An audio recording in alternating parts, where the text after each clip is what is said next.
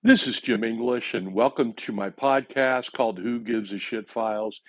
And I really appreciate you listening. Now, this podcast is dedicated to James Edwin Curry, who is a longtime friend of mine. I've known him since the Big Bang, 13.8 billion years ago. He's been a long term friend. We played basketball together. He's actually one of the stars of the War Devils. He had the best hook shot in the history of basketball. So this is about a trip that he and I took in 1984. And by the way, this is not a podcast for children because we were two single guys. We're running around Europe, and I'm going to tell a story of that. So there's sex and drugs and booze and no rock and roll. I'm not going to talk any rock and roll. But I want to let you know this is not appropriate for children. So you've been forewarned. Now, 1984, Jimmy C and I were in our early 30s, and 1984 was a totally different world. First of all, no cell phones. No cell phones at all. Ronald Reagan was president, and he was elected by a landslide. And what's kind of amazing is that California and New York both voted for Reagan. And he was a Republican. And those states, which are true Democratic states right now in election, they got Democrats everywhere in Congress, in the Senate, the governor, and they always vote for a Democratic president. Back then, they voted for Ronald Reagan. They were smart back then. They're not so smart now. Actually, I'm not going to get into politics here because this is never a political podcast. Apple came out with their first PC. Prince with Purple Rain was the number one album of the year.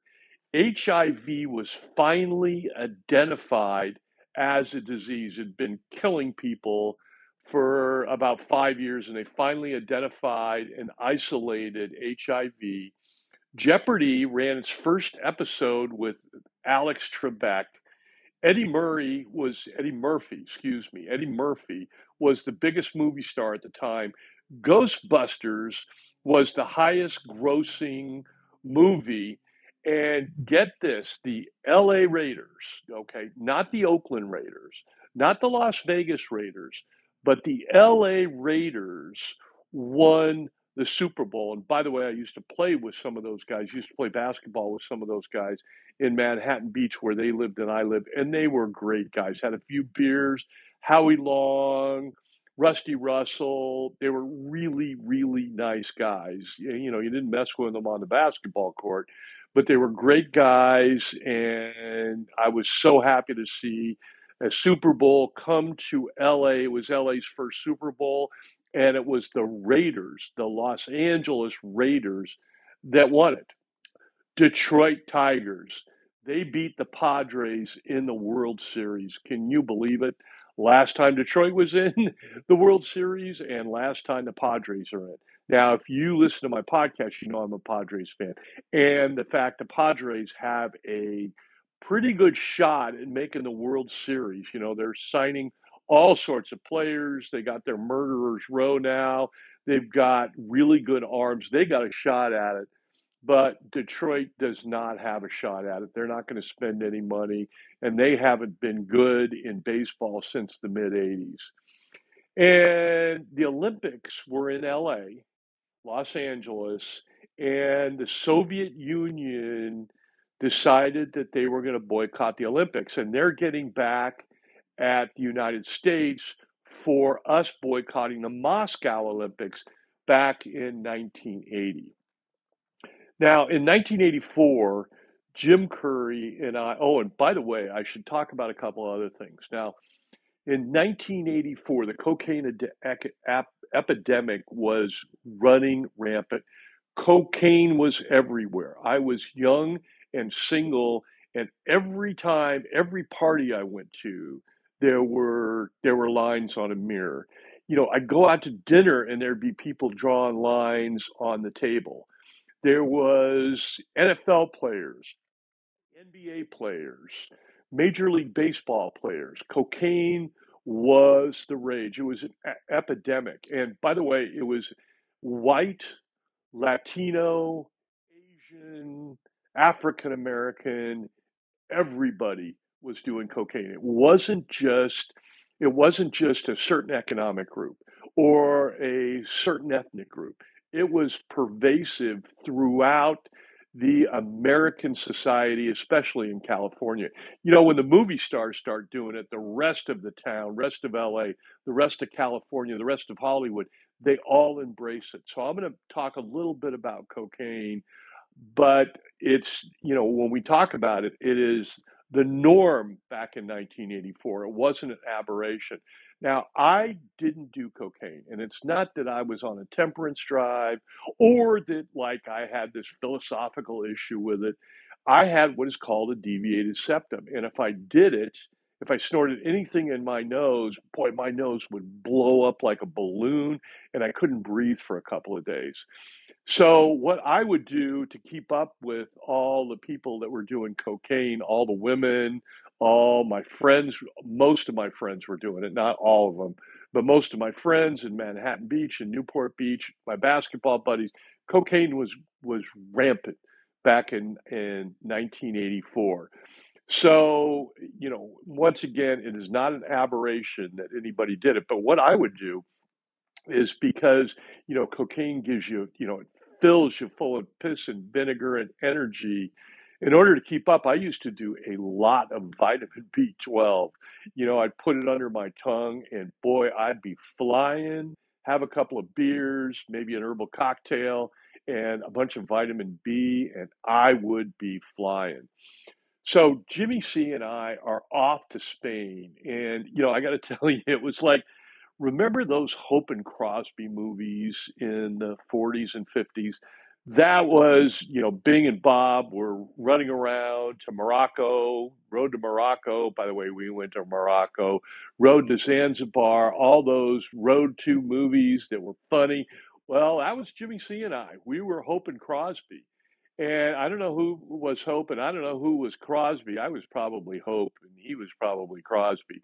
But nonetheless, they were fun and we had an adventure, and we didn't run into Dorothy Lamour, but we did run into some other type of women that I'll talk briefly about that. And there was a lot of herbal refreshment on our trip, and I'm going to get into that too. Now, what happened is when we were in the airport waiting for our plane, our red eye to go from Los Angeles to Madrid, Jimmy C did a line of coke before he hopped on the plane, and I did a bunch of vitamin B12. And once again, that was normal. I want to emphasize the fact that cocaine was normalcy back in 1984. It was not shunned. It was revered. It was exalted. People were doing songs about it. Eric Clapton was doing songs. The Eagles were doing songs. I mean, it was everywhere. It was very pervasive. So the fact that Jimmy C did it is not, that's not a condemnation. It just, everybody was doing it. So he did it. I did a bunch of vitamin B12. So what we decided we were going to do is, we were a bunch of idiots. We were drunk and we were buzzed. So what we decided to do is we were going to smoke a joint on the plane. Now, I want you to know that this pot that we had was Hawaiian pot. It wasn't like normal Mexican marijuana. This was hand grown by a friend of ours, Dean Ship, who has since passed away. God rest in peace, Dean. We miss you. And so he brought it from Hawaii, and we decided we were going to smoke it in the boys' room, in the bathroom, in the plane. So the plane takes off, they dim the lights, and everybody's going to sleep after probably an hour and a half in the air. So what happens is I go in there and I take a couple of hits of Hawaiian pot, and I am telling you, I could have flown without an airplane. I mean, I was so high, I was on the moon. My butt might have been on the airplane, but my head was on the moon. I was flying high. So I left the joint in the bathroom, and we were sitting right next to the bathroom. That's where our seats were. And Jimmy C gets up and smokes a joint. And it was his turn to go in the bathroom. And like the dumbass prick, idiot asshole that I am, the host of this podcast, what I did is I knocked on the door while he was in there smoking. And I, in a very deep voice, I said, "What are you doing in there? Get out immediately." So Jimmy C opens the door and sprints to the other side of the plane. There was smoke billowing out of there. And I was laughing my ass off. I thought it was the funniest thing. And it was, first of all, it was very stupid to smoke a joint on the plane. I mean, this was 1984. Marijuana was not legal back then. I mean, they could have thrown our asses in jail when we got to Madrid. And something tells me that being in a Madrid jail is not a very pleasurable experience. And then me knocking on the door and screwing over my friend is something that is, I mean, in retrospect, it's despicable. I mean, why the hell would I do it? Well, the reason is because I was really flying high. Anyways, now I have to tell you that from then on, karma started kicking my ass, justifiably so, on this trip. Anything that could go wrong went wrong with me. So what we did is, Jimmy C is like, F off. He was not laughing at all.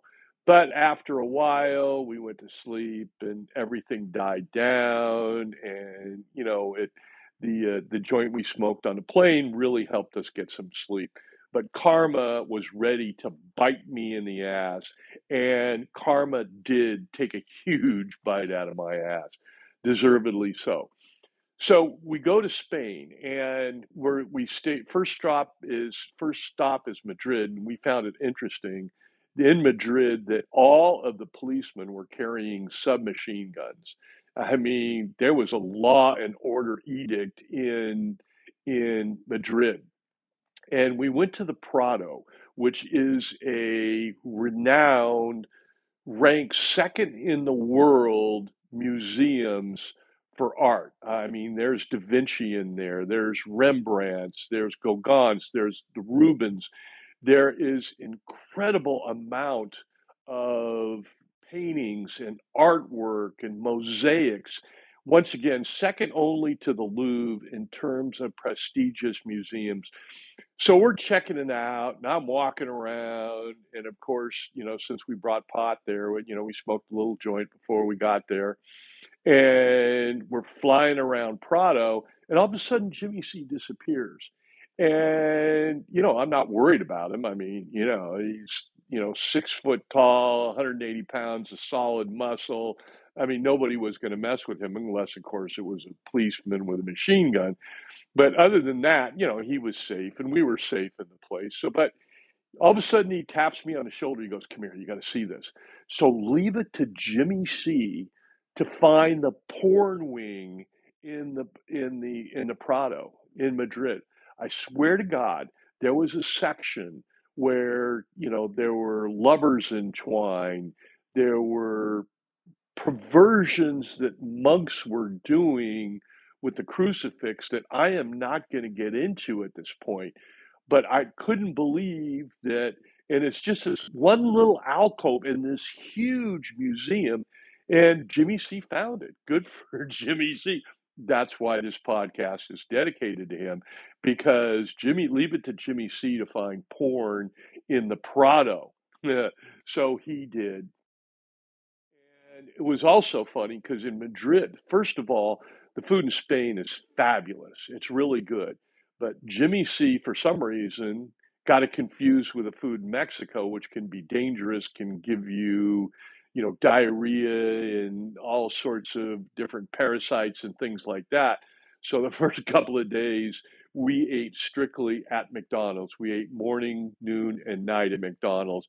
And finally, we decided to give gazpacho a try. in Madrid, and the gazpacho in Madrid was fabulous. The food was fabulous. What we did is we go to these little places that were like three or four tables, and they were like in the back alley, and they served beer and wine, and they'd have like a choice of like rabbit or chicken. That was it. That was it. Just two dishes and two salads, and all the sides were the same. So it was very limited menu, but the food was just unbelievable. So, we're having a couple of drinks, and what we decided to do was procure some company. We wanted to meet women. I mean, why the hell not? I mean, we were single, we were in our 30s, early 30s, we had money, why not? We're in a foreign country. Let's go procure some entertainment and companionship. I mean, why not? So we did. We went to this area in Spain and we met a couple ladies. Now, me being the selfish prick that I am, that I was, so what happened is there were two ladies, and one was a beautiful, like, model. She was beautiful. She was absolutely stunning, gorgeous, tall, dark, Spanish looking, just a beautiful woman. So I grabbed her, and Jimmy C grabbed the other ones, and we went to these sleazy motels. And, I was so turned on by this lady that, I will say that my performance in the bedroom was substandard. I mean, let's face it, I lasted a couple of seconds and that was it. Not one of my my finest moments. And this lady who was who was the beautiful model was laughing at me because of my lack of performance. And Jimmy C, of course, did a stellar job, and his lady that he had was very satisfied. Mine was laughing at me. So that's the first part of karma that bit me in the ass. Another thing that bit me in the ass is a couple of days later, I noticed that there was a little leak in my plumbing, and it was not a good thing, and I was hoping it would go away. So I'll talk a little bit about that later. So we left. We were there a couple of days in Madrid, and my little plumbing issue kept getting worse and worse.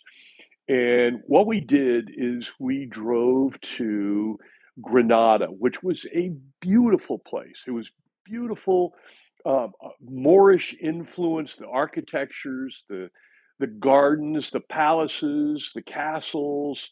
You know, everything was beautiful. And as a matter of fact, when we were there was a Moorish holiday going on. I have no idea. I'm not familiar with the Muslim religion, but Moors are the Muslims of Spain, of southern Spain, and they were partying. And Granada was great because what people would do is they'd get up early and then take a nap in the afternoon for a couple hours, and then they'd wake up about 3 to 4, and then they'd be up to 11 or 12 and then go to sleep. And it was beautiful. So what we did is we were eating outside, and the Moorish people were friendly, and they were lighting off fireworks and Roman candles. It was really something to see. And so we were, wound up as usual. So what we did is Jimmy C and I took a frisbee, and in in in Granada, what we did is we started playing frisbee in the middle of the street, and there was nobody else there. It was like 2 and 3 in the morning, something like that. The bars had closed, and we had a snootful. And the cops would drive by, and they saw us playing frisbee, and we waved to them, and they waved back and asked us how we were doing, and we, muy bien, them gracias, and they were really nice. And then we started throwing the frisbee off of these buildings, bouncing it back. And the cops would wander by again, just take a look at us. We'd wave to them. They'd wave back to us. They were really nice. And then, at a third time, they came by and they kind of gave us a weird look, and we decided, okay, that was it. So we went in and spent the night in Granada, got up the next morning, and headed south. And we had no idea where we were going. Now, a couple of things happened when we were driving south. Is that first of all, it was like Indianapolis 500. You know, the Spanish were passing on the left and passing on the right, and they were, you know, flying by us.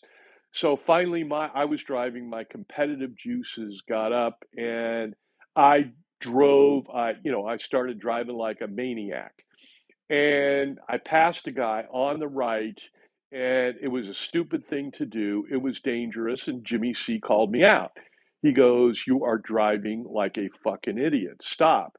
And I said to Jimmy C, I said, we're going to be with each other for a couple of weeks here. We got to respect each other. You got to let me drive the way I want to. And butt out, Jimmy C. And then I look in the mirror, and there was a cop pulling us over. He had his light going on, and he was shining a light. So I pull over. It's the middle of the afternoon, and you know what the cop said to me? He goes, "You are driving like a fucking idiot," just like what Jimmy C said to me. And the guy is chewing me out like crazy. And so that's karma number two. So Jimmy C is cracking up. He's laughing his ass off while the cop is reaming me out. And I was worried I was going to go to jail, and it cost me $50. So, anyways, they pulled me over. Karma got me twice. It cost me $50, and Jimmy C laughed at me as well he should have, all the way to a place which was our next stop called Estepona, and it was by the coast, and it was a beautiful resort town, not too big, and it was right by the. It was in southern Spain, not too far from Gibraltar, and right on the Mediterranean Ocean. We could see. We had a view of the Mediterranean Sea. It's not an ocean, sorry, the Mediterranean Sea from our place. And we got to know the people that were there, the owners, and it was an interesting situation. The owner had two sons, and they were both, probably maybe a little younger than us, but around our age. And they came into our room. They're showing us our room. They bought us a beer. We smoked a little pot with them. And the guy goes to us, and so it was interesting. What was interesting about the brothers is they spoke five languages apiece, but they were all different languages. They spoke Spanish.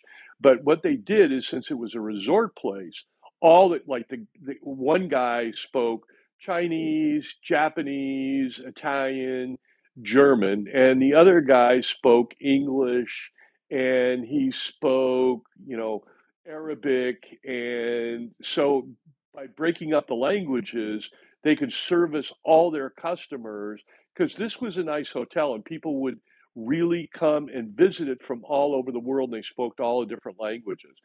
So we thought that was kind of interesting. Anyway, so we spoke a little pot with the guy, and the guy goes, pot is pretty rare in southern Spain, but we have a ton of hash.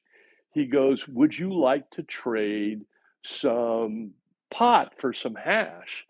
And we're like, "Yeah, why not?" We got to know these guys, so we trust them. We didn't think we were walking into some sort of trap. These kids they were rich, the way they dressed, they had a hotel. So, it didn't even enter our mind we were being set up, and we weren't. So what he did is he took us, we hopped in their car. We drove about 15 minutes south of Estepona, and we ended up in this guy's house who was considered the king of hash in Spain. He had a ton of hash. So what we did is we gave him two joints of Hawaiian pot for a brick of hash that was literally as big as my fist. It was huge. And it was great, great hash. It was smooth, it was brown hash, got you higher than hell, but it was a light, buzzy sort of feeling. It didn't, it wasn't heavy paranoia. It was perfect for throwing a frisbee or hanging out or going out to dinner. It was just a lot of fun. So we traded that, our couple of joints for a ton of hash.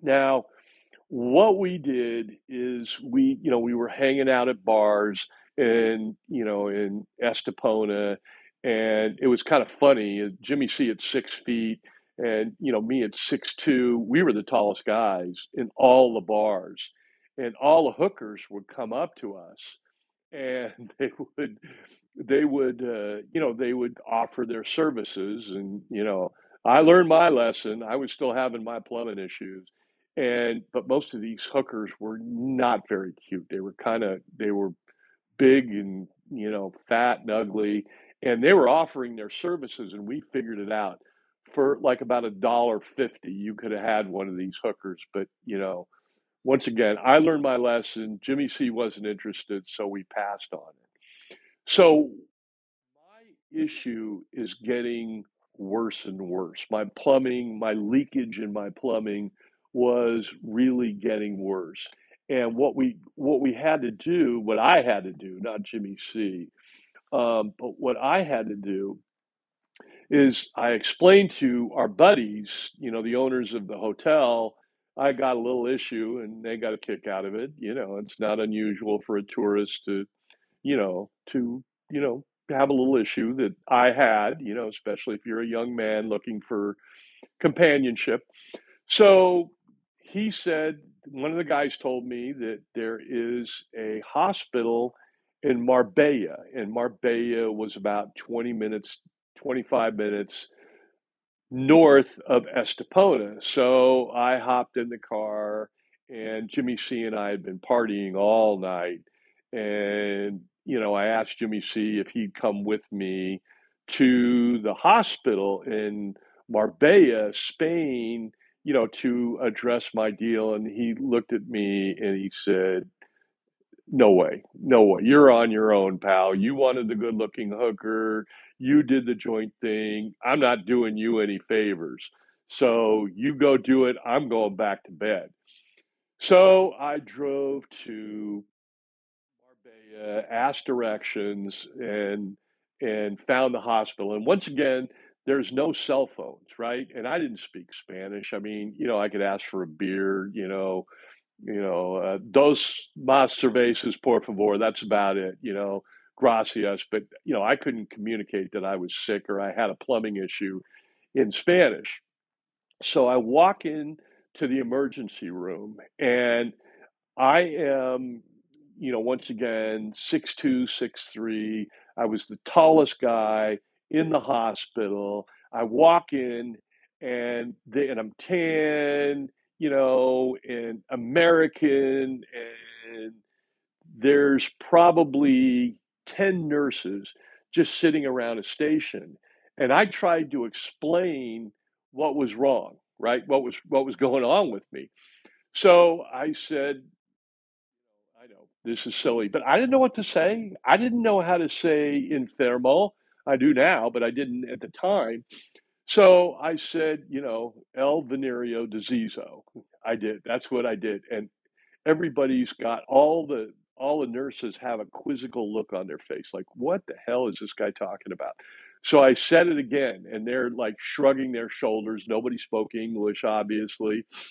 So what I did is, those little plates that you do tests, they're little glass plates. They're little, panes of glass that you put something in, and you look under the microscope for it. Well, I grabbed two of those, and I grabbed what looked like the nurse who was in charge, and I brought her into a closet, and I squeezed a little of my residue from my plumbing onto one of those slates, and I showed it to the lady, And she started laughing and she goes, "Oh, sí, mi comprende. Oh, sí, sí." And she started laughing really, really loud at me. And I'm feeling pretty stupid. So then she goes out and with the other, 8 to 10 nurses that are just standing there doing nothing, she explains to them what's happening. And they all start laughing at me. They're like, "Oh, see," and they're laughing and saying stuff in Spanish and pointing at me. And so that's karma really, really bit me on the ass, and as well it should. So, and I told you this was not a podcast for kids. So hopefully all the kids are in bed by now.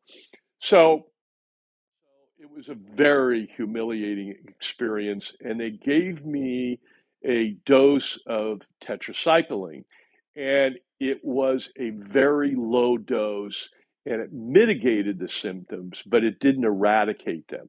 So I had residue that was emanating, and once again, it slowed it down, but it didn't stop it totally.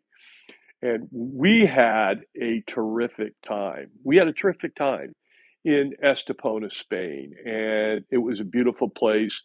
And a couple other things I wanted to note because they're kind of geographical aberrations that were weird. We went down to Morocco for the day, so we made it to Africa, and there wasn't much going on there. We got a guide, and the guide took us to this place, and this guy tried to sell us for 2 hours on a bunch of memorabilia and stuff from Spain. So we bought a dagger and we bought some souvenirs from the guy. But Morocco was pretty uneventful. It was kind of cool going down to Africa. It's the only time I've been, around the world, and it was the only time I've ever been to Africa. So it was kind of fun. But we went to Seville after that. Seville had gang problems. And oh, there was one other thing I want to talk about in Estepona. So we drove down to the Rock of Gibraltar, and it looks just like the Prudential logo. It's a big rock.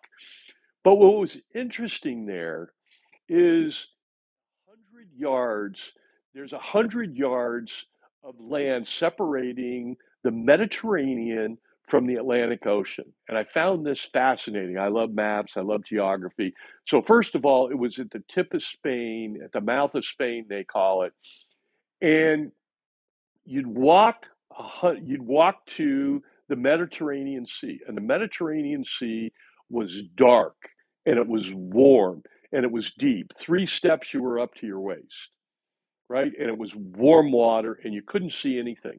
Now you go 100 yards, literally walk 100 yards west, and there's the Atlantic Ocean, and it's clear, and it is probably 15 degrees colder, and it is also extremely shallow. You walk out 100 yards and you're up to your knees. You walk out 5 steps and you're up to the waist in the Mediterranean. So I just thought that was worth mentioning, being, a guy who loves geography, loves looking at maps.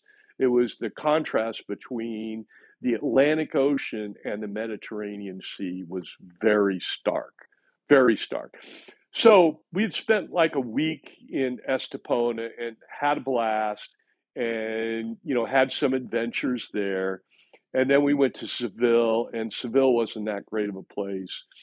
But what happened is at night they closed it down because at night you could see there were gangs of people just looking for trouble and of young men. And, we just kind of stayed indoors. So Seville was pretty uneventful. So we went to Madrid, and what happened is we flew home, and we had uneventful flight. But what Jimmy C decided to do, now we had literally a hash block. I am not exaggerating, the size of our fist, and we were smoking it all the time for 2 weeks, but there was still a whole lot left. I mean, we didn't even come close to smoking half of it. So I'm like, well, Jimmy C, let's throw it away because I'll be damned with the luck that I had had on our trip to Spain that I was going to take. I was not getting near this stuff. But Jimmy C said, there's a lot of hash here. It's worth a lot of money. And, I'm going to put it in my pants and just, you know, take our chances. So what was interesting is so we blew right through customs, right? No issues there. While we were waiting, this is a true story. My motto is never let the truth get in the way of a good story, but this is true. So we were waiting for our bags, to come down the chute and get in the turnstile. And while we got into the area where the baggage claim, there were dachshunds that were dressed in like, I don't know, they were dressed in like neon outfits and they were smelling all the luggage and they were walking around the turnstile all around. And I assumed they were looking for drugs. I mean, maybe it was fruit, but I thought it was drugs. And, we were coming from Spain, a lot of hash, and, Midnight Express. If you ever saw that movie, it's a great movie. And it's about a guy who tried to bring hash away from Turkey and got caught and ended up in a Turkish prison. Well, I had visions of this for Jimmy C because these dogs are sniffing everything. Now, my bag, swear to God, was the first one out. So I grabbed it. And we waited and waited and waited for Jimmy C's bag, and all these bags are coming down. Meanwhile, the dogs, there's two dogs, and they're going in the same direction. Okay. They didn't crisscross. So Jimmy C just had to walk between the dogs as they were moving. So he's walking around the turnstile between the two dogs, and they never caught up with him. And when they got close to him, I would drop my bag so they wouldn't intercept him. And he kept walking around and around and around. And I swear to God, my bag was the first one out, and his was the last one out. True story, I swear. It's a true story. As a matter of fact, everything we're talking about is true. So we made it home, and one of our quote unquote friends was supposed to pick us up at the airport. And keep in mind, we've been gone for 2 to 3 weeks. We were tired, we were run down, we had been partying. So, we had made arrangements for Stu A. Whedon to pick us up. Okay, we had called him 2 nights before to confirm it. Oh yeah, Jimmy C, Jimmy E. They called me Jimmy E because of Jim English. I'll be there. You can trust me. Well, the son of a bitch never showed up. He left us there at the airport. And I mean, come on, Stu A. Why screw us? We were your friends, but he did anyways. I mean, there's just, there's certain people you can't trust. And he was one of them. Now, fortunately, Stu A has changed his act. He's married and, he doesn't drink or smoke anymore. So I think that if we would have done it today, that he would have shown up, but he screwed us. So, I'm going to end this story up. So, my little plumbing issue, where karma bit me in the ass, it didn't clear up totally by the tetracycline. So, what I did is when I got back to Manhattan Beach, where I was living at that point in my life, I went to a urologist and I'm thinking, what kind of guy is a urologist? There's going to be something weird about this guy. You know, I mean, there's going to be something weird. So I go in, I have my appointment, I explain to him what happened to me. I had a diagnosis from the hospital in Marabella, and I also had the dosage of tetracycline. And the guy says you need more tetracycline. It's that simple. You're a big guy. They gave you a small dose. You take this, it'll clear up. And, I'm looking at the guy going, he's a normal guy. He's just a normal guy. And then he came out from behind his desk and he was about 4 feet 10. And he wasn't a midget. He wasn't a dwarf. He was perfectly proportioned. He was just really, really short. A really good guy and a very nice guy. and he cured me. And so he cured me, and but he was a short guy. So this is the end of our story about Jimmy C and Jimmy E and their road to Spain adventures like Hope and Crosby. And I hope you enjoyed the podcast. We had fun, and watch out for karma because it will bite you in the ass.